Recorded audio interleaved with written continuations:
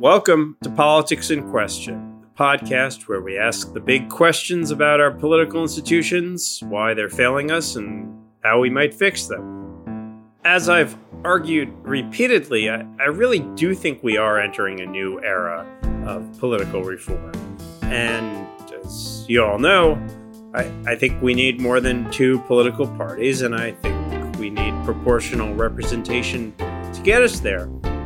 But there are also many types of proportional representation and many potential pathways to reform. And while it might seem like this is a new fad, it's actually quite a history of efforts to get proportional representation in the United States that goes quite a way back. I don't think a lot of people know that.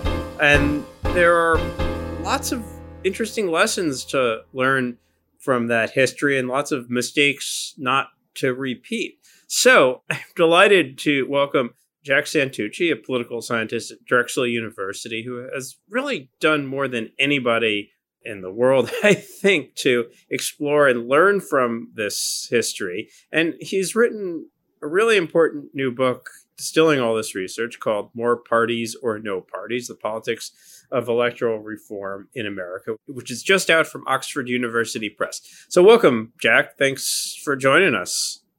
Thank you very much for having me, Lee. All right, so let's get into the book. You're doing a lot in this book. And partially it's a history of these reform efforts, but you're also really developing a theory of how electoral reform happens, and more importantly, how it's sustained or not. So let's dig into the history.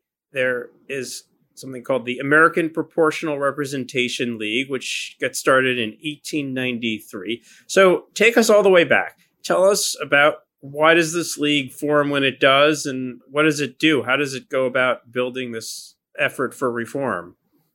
Well, it forms in 1893. That's where my story starts. And my best guess is that's because the party system that emerges from out of the Civil War, develops in the wake of the Civil War, starts falling apart. And there are other good books one can read about how that happens.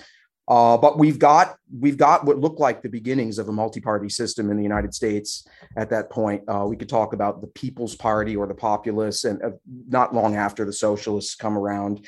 And the early PR League messaging is kind of targeting those audiences. And you look at the early pro-reform propaganda, it's all kind of seats, votes, proportionality, tables of how many votes each party got and how many seats they got in the legislature, in various states, in cities, even in Congress. And that's kind of how they talk about PR for the first 20 years of advocacy. There are a couple of people floating around. John Commons, for example, is an academic who starts to suggest, hey, we can actually use this as an anti-corruption device in municipal government. But it's very much about more parties, not about no parties in the beginning.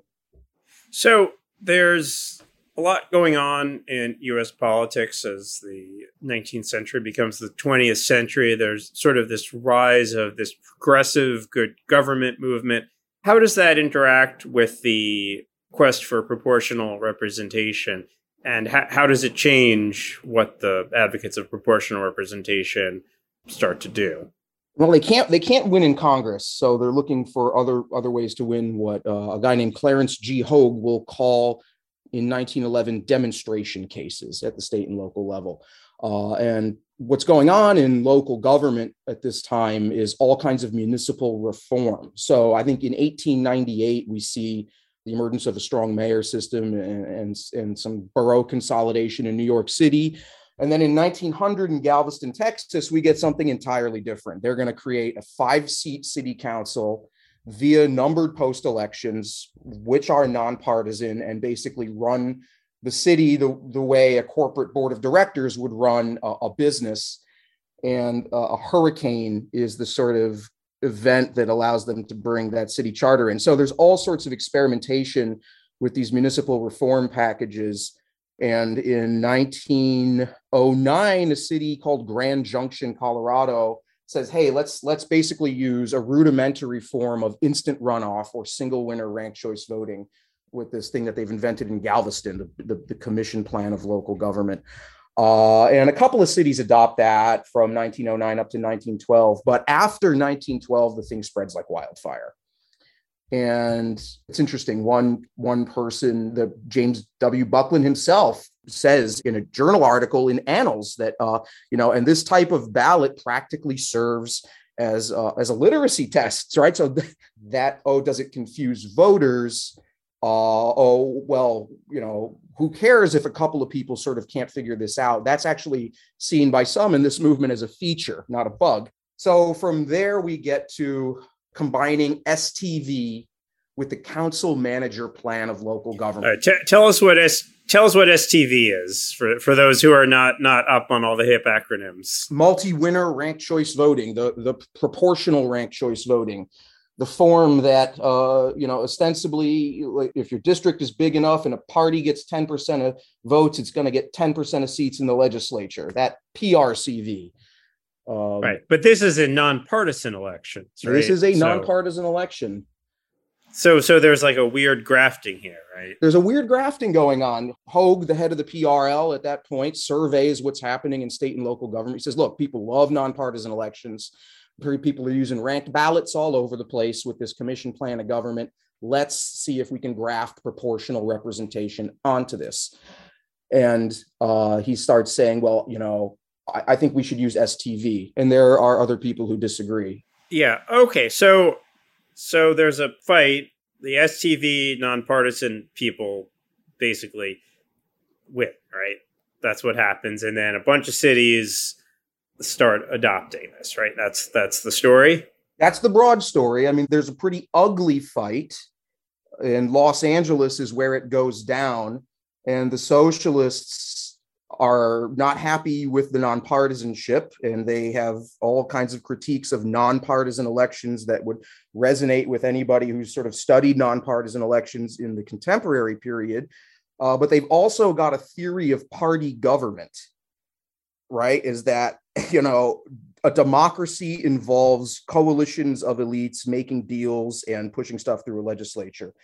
And some people sort of don't want to believe that or want to pretend it's not true or whatever. And there's an agreement to disagree about that. And the defeat of party list PR in Los Angeles kind of leads the Socialist Party to shut up and just go along with the nonpartisan STV stuff. Okay, so we get nonpartisan STV. It starts going through cities. How does it get adopted? Why are some of these cities turning to it, and what are the big cities that turn to it, or what are the important cases here?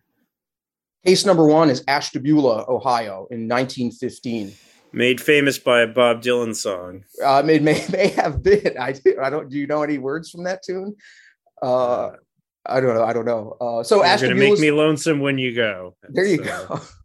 Yeah, well, the reformers felt lonesome 10 years, 15 years after this thing disappears from Ashtabula. But Ashtabula starts the wave. West Hartford comes after. Then we've got Sacramento, California, Kalamazoo, Michigan. It looks like a couple of socialists get elected in each of those cities. The state courts say no more of this stuff. West Hartford, it doesn't last very long. The really big case in the early wave is Cleveland, Ohio. And the way that they're passing this reform package, small city council, nonpartisan elections, at large, proportional ranked choice voting, is by raging against the machine. You've got a sort of two-party system here. I don't want to get too much into the theory of reform, but you've got to build your reform coalition out of the two-party system. So what do? You find ways to split parties, and you look at some of where the messaging really gets developed. They screw a lot of things up in Cleveland, and Cincinnati right down the road becomes the place where they really perfect how to win these things and then how to govern under these things. And they develop a sort of burn all parties type of messaging in Cincinnati. And there's no mention of proportional representation in some of that literature. It's all about get the parties out of politics. The party bosses are the problem. I mean, that fits in with kind of the rhetoric at the time, right? There's like a lot of anti-party rhetoric, this sort of like whole progressive era thing. We should just get rid of parties. We should just encourage people to make independent judgments, right? I mean, this is like the zeitgeist of that period. Yeah. But the irony is that it's a certain type of underlying party competition that I argue leads to the adoption of an STV council manager charter rather than one with plurality at large elections. So they're telling the public the public hates parties. They're giving the public what it wants, and yet there's all kinds of partisan machination in the background. Right. So this is like this idea that you can't really get rid of parties. You can only move them off stage. Yeah, I think you can probably dent them, change the course of American political development by trying to dent them, but that may be a topic for a different conversation. Well, I don't know. This is a good conversation. Did we dent the parties? Did we change the parties? I mean, this is only happening at the municipal level, so it's not. There's no state that's doing it, and it's not anywhere in Congress, right?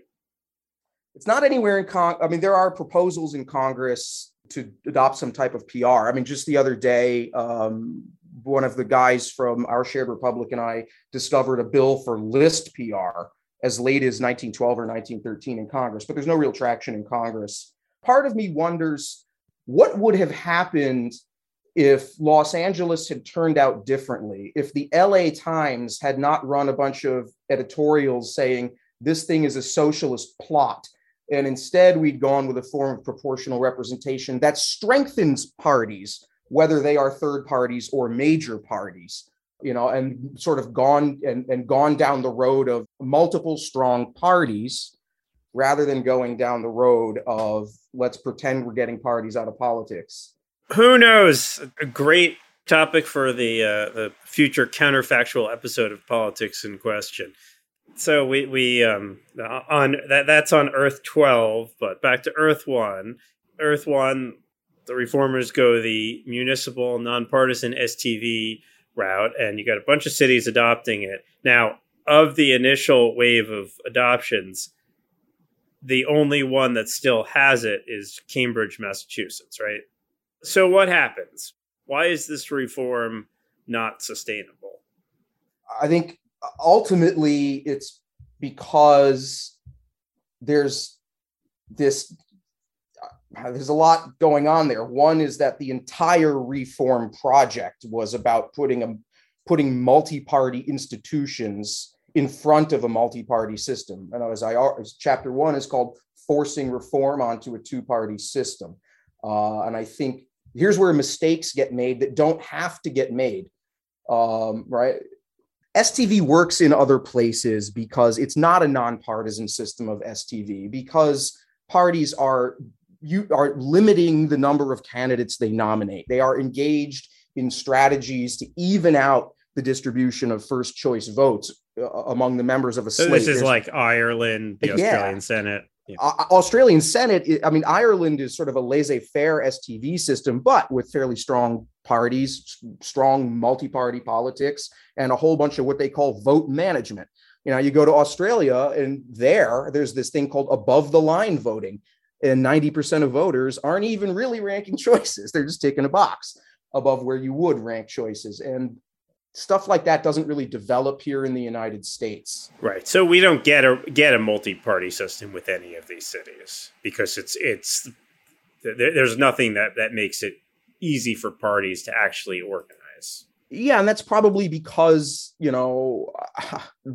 I think one of our colleagues would say that's because the councils themselves are too small. If you really want a multi-party system, you need a larger assembly. I think that's part of it. I think another part of it, though, is this unit rule that we use to allocate votes in the Electoral College. Anyway, I don't want to go too far down a route, but yeah, you don't get multi-party politics out of this. And the other thing you don't get is any sort of clear-headed thinking about, what would it take to save STV? It's interesting, when there's a repeal attempt that doesn't succeed, it is often because there was some fleeting new party on the scene that could help defeat it, or some really popular independent who could help defeat it. And, the old PR heads listening to this are going to think of Ted Berry in Cincinnati, local NAACP leader. He helps defeat one of these repeal initiatives. So I think that, there's an affinity. There's an affinity between PR, proportional representation, and multi-party politics. And without the multi-party politics, I argue, you're less likely to have clear thinking about reform alternatives or clear thinking about how to rescue some of these reforms, maybe how to take a system of nonpartisan STV and make it work more like an Irish system of STV does. Cambridge, they figure it out, but what do they look at? They look at 23 repeals before they figure it out in Cambridge.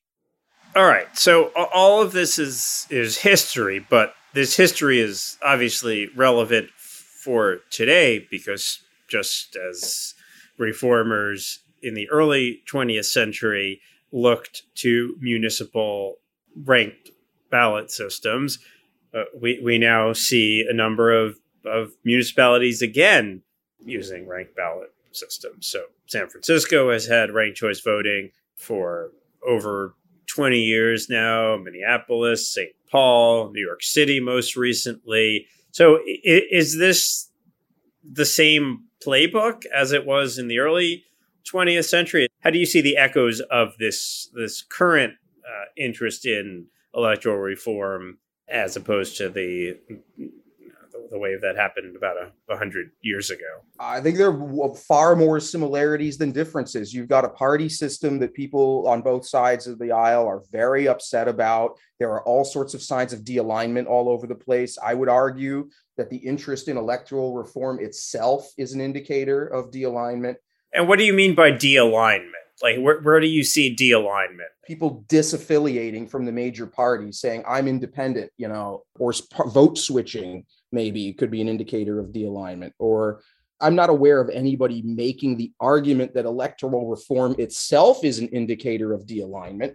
But, when you look at, for example, the New Zealand episode in 1993. The New Zealand episode in which New Zealand went from a first past the post system to a proportional system. To a list PR proportional system, the only country ever to have done that. Right. And there was a de-alignment there, too. New Zealand didn't suddenly say, hey, let's switch to MMP, mixed member proportional. The two-party system there had been falling apart for 20 years. So that those background conditions of instability in the party system are common between the periods. I think this sort of rage against the machine, let's get parties out of politics messaging strategy is another commonality between the periods. Just the other day, I saw a tweet from one of the state RCV groups saying, do you want to form a proportional representation that works without parties? Right? Like, hello, call Clarence Hogue in 1914 and see what he thinks of that message. One big difference is that the instant runoff or single winner ranked choice isn't sort of happening on its own track. And then the PR people are coming in and saying, wow, thanks for doing all that work in popularizing the ranked ballot. That's how that sort of fusion of reforms happened in 1913, 1914. Instead, what we've seen this time around is the PR people say, well, we need to popularize the ranked ballot. So let's pass a bunch of instant runoff and single winner ranked choice, or heck, let's even pass block preferential in Utah, which is a sort of multi-seat majoritarian form of ranked choice voting. And that's a little frightening because this single winner reform that I mentioned that was happening during the progressive era, it wasn't really single winner. It was also multi-seat majoritarian. Right. So this is a kind of hyper majoritarian. Yeah, the city's largest faction gets every seat in city council. Yeah. So it's like anti-proportional. It's wildly anti-proportional. I would argue it's anti-democratic.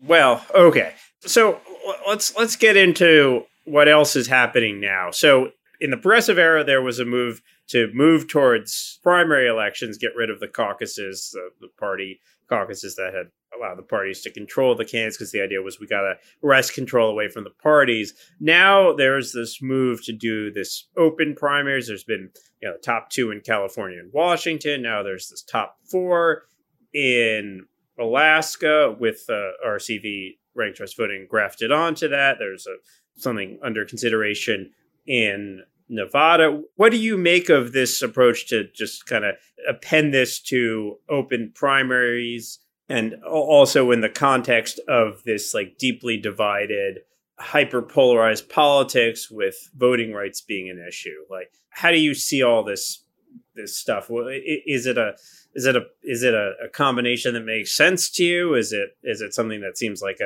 people making the same mistake all over again?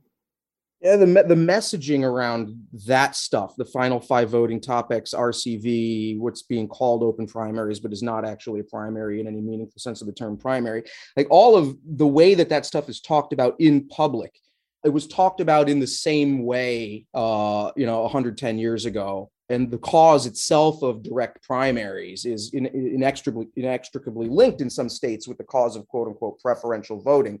It doesn't work. We've got 11 states that are using RCV within primaries. Then by the middle of the Roosevelt presidency, none of them are using it. Franklin Delano Roosevelt presidency, none of them are doing it anymore. We don't see that open primaries, final five voting type stuff being used at the state level, but there are a lot of people who want it.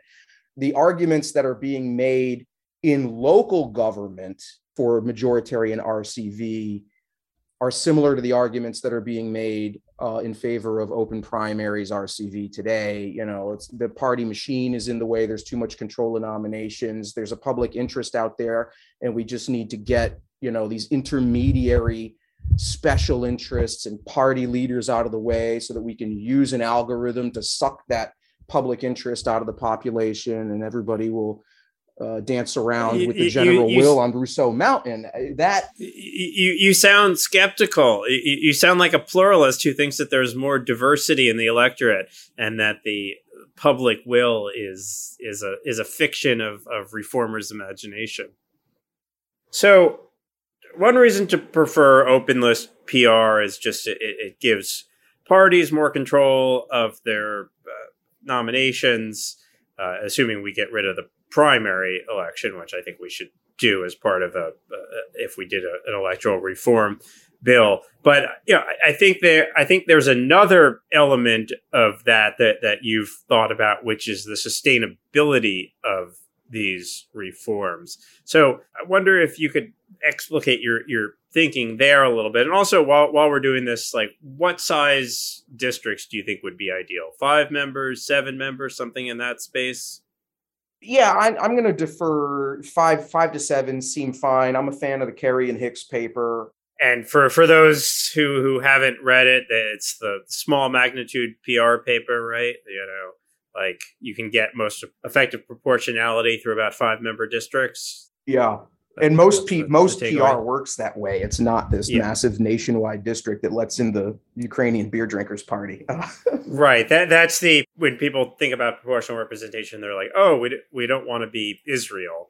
So, but Israel has the nationwide system. Okay. So let's talk about the benefits of OLPR, and then let's talk about how we're going to get there, because you have some strategies on how reform happens. So let's say that your STV adoptions, wherever they may be, and I talk about one potential one we might see at the level of a state. Let's say that these do not bring forth a multi-party system. I worry about the stability of STV in a 2-party system. And the reason is a technical term called vote or transfer leakage. In other words, it's nice to have multi-party politics because there's a flavor for everyone. But when you have a 2-party system, there isn't a flavor for everyone. And the factional politics comes back. And what vote leakage or transfer leakage refers to, as I measure it in the book, is ballots that list one party A's candidate as its first choice, ultimately contributing to the election of party B. All right, the transfers don't just go from one party to another, but they cross the entire party system.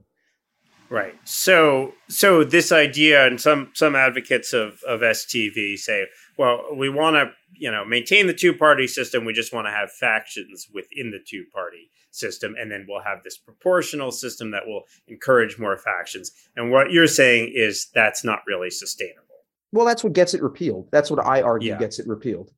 Okay, so open list PR or a strong party version of STV like Australia is more sustainable because it actually allows the new parties to form, and then they have a stake in the existing system, and you can't get rid of it without their support. Well, I think having new parties formed that have a stake in nonpartisan STV can save STV, and it did save STV in a couple of the American cases. The bigger worry is that no, you actually don't get multi-party politics out of these reforms.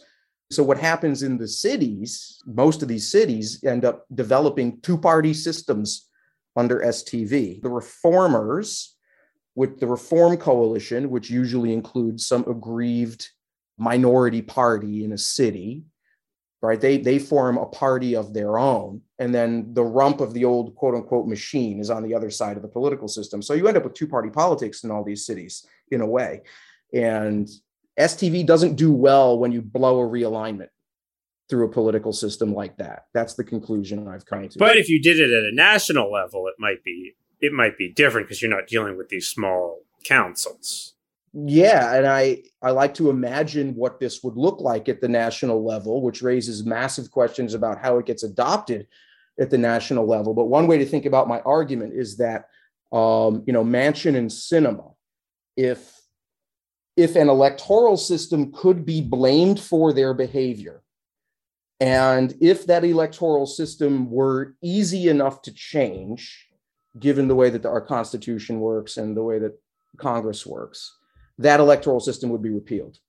Okay, so let's get a little bit more specific and let's tie it in, because you kind of have these three ways in which you think reform happens: coalition, insulating coalition, realignment, and polarizing. So talk us through those briefly and then tell us which of those strategies would be most likely to lead to reform in the next 6 to 8 years in the US. Sure. So an insulating reform is your sort of classic PR adoption in Western Europe. It's an incumbent coalition. It's sitting there, it's looking out at the party system, and there's some new threat, some realignment or whatever that's got those people scared, and they adopt some kind of reform. So this is how most of the Western European adoptions happen, right? Yeah, Belgium's the classic case. Carlos Bosch, 1999. There's a newer paper on it. The socialists the right parties are scared, so they adopt PR, and it turned out to be the Catholics. So that's your insulating reform. And I had hoped, some of us had hoped, that Congress under Democratic control might be interested in something like that, PR adoption of that type. So that's your insulating reform. And I'm not too optimistic that we're going to see those. I think people would be wise to reconsider that path. Members of Congress probably should be less afraid of third-party politics than they currently are, for reasons we can get into. But so an insulating reform would be nice to see in the United States. Realigning reforms, I should say, the Alaska Final Five adoption I view as an insulating reform, even though it was via referendum, even though it was via ballot initiative. You look at the state's political system, and the state's political system is already organized in the way that Final Five advocates promise you will get out of Final Five voting, right? So that's an insulating reform up there. You go to Nevada, they're trying to create the Murkowski coalition in Nevada.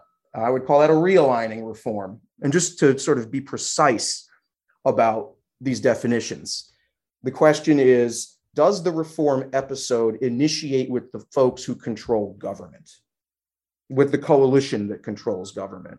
So those are the two big types: insulating, realigning. So realigning is outsiders trying to force their way in and kind of rolling a governing minority. It's funny that you use the word roll, because the first journal article I published on any of this stuff back in 2016 used that term. It's a roll.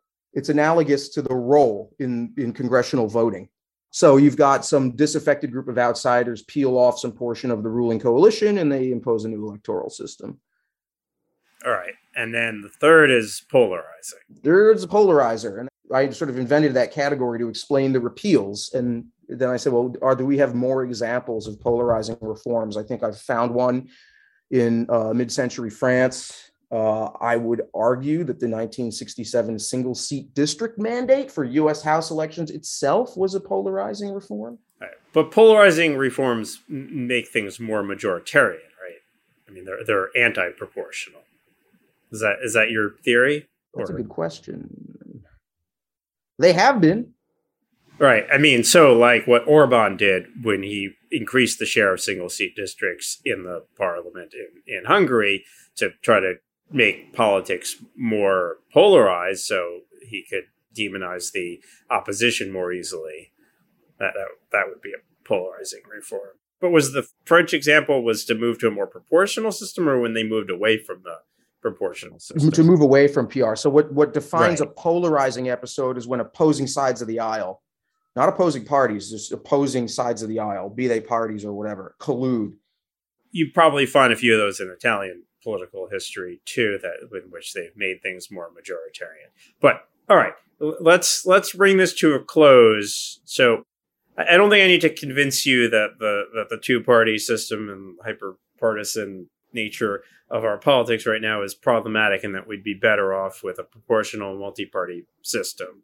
But what would be the like of the insulating versus realigning strategies? What do you see as more likely in the next, say, 6 to 8 years? A bunch of realigning episodes in state and local government. I think, I look at a Cleveland or a Cincinnati or a New York City, people say, well, what can you learn about cities? I mean, I think cities were front and center in people's minds in the way that full states are nowadays. So we could see a bunch of sort of realigning reform activity in states, especially if you're of the mind that our politics currently suppresses economic conflict and elevates identity conflict, to borrow a dichotomy. Are you of that mind? I'm there, and I believe that breaking the two-party doom loop is there.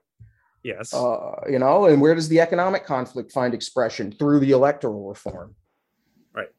And there is brewing economic conflict. There's deep levels of inequality. And I think a lot of it is increasingly generational, too, which is interesting dimension. And we had Kevin Munger on recently to talk about the generational angle here. I think that was a big part of it during the progressive era too. And Hofstadter touches on this a little bit. Like, these kids are sort of, Mom, Dad, I don't give a damn about your old Civil War bloody shirt party system. I want to go do my own thing. I'm going to go west, young man, and adopt the commission form of government in Santa Fe. And I think that was So right, there is as the millennials come into to politics and the boomers kind of reluctantly give up power. No, I think that's going to be a big element of things. So, I think a final question here is, having looked at this history, what are the biggest mistakes for those who want to realign our politics in a way that's, I think, sustainable for the future of American democracy and doesn't collapse into this hyper-partisan authoritarianism, which I think is something that's motivating a lot of reformers? What is the biggest lesson? What is the biggest takeaway from the history? What is the biggest mistake not to repeat? I think there are two. One is, don't pretend that parties don't exist just because nonpartisan. Right. The elections are nonpartisan. They're there. And when you excise parties from your thinking, you start to think that it's okay to adopt stuff like the block preferential system. So, got to take parties into account. Yeah. The other is that the doom loop could end with another regime of restricted suffrage. In other words, we may lower the stakes of politics by throwing people out of the electorate. And I worry that, 5% of voters don't understand how to rank choices. Well, we're focused on bigger, nastier systemic threats. So what you mean is like an emphasis on moderation and compromise above representation, to be specific. If you want to call it that, yeah. All right. What would you call it? I think running around and passing reforms is great, but you got to be asking, what does this mean for voting rights, even if it's a small percentage of the population that's going to be negatively affected? That's got to move up to the top of the priority schedule here, unless we just want to have moderation with another regime of restricted voting. I think I totally agree with you that we can't just try to do away with parties, can't just pretend that we're going to elevate independent voters because they're not a clear faction, and take representation and voting rights seriously as part of reform. So there we are. Got to think hard about this. History is a guide, I think. So thank you for doing all the hard work of going through all these deep histories, and hopefully we can learn from this and not make the same mistakes again. All right, this has been another episode of Politics in Question. Thank you for listening to Politics in Question. The show is a joint production of New America and the R Street Institute, and our producers are Shannon Lynch and Jason Stewart. Theme music was composed by yours truly.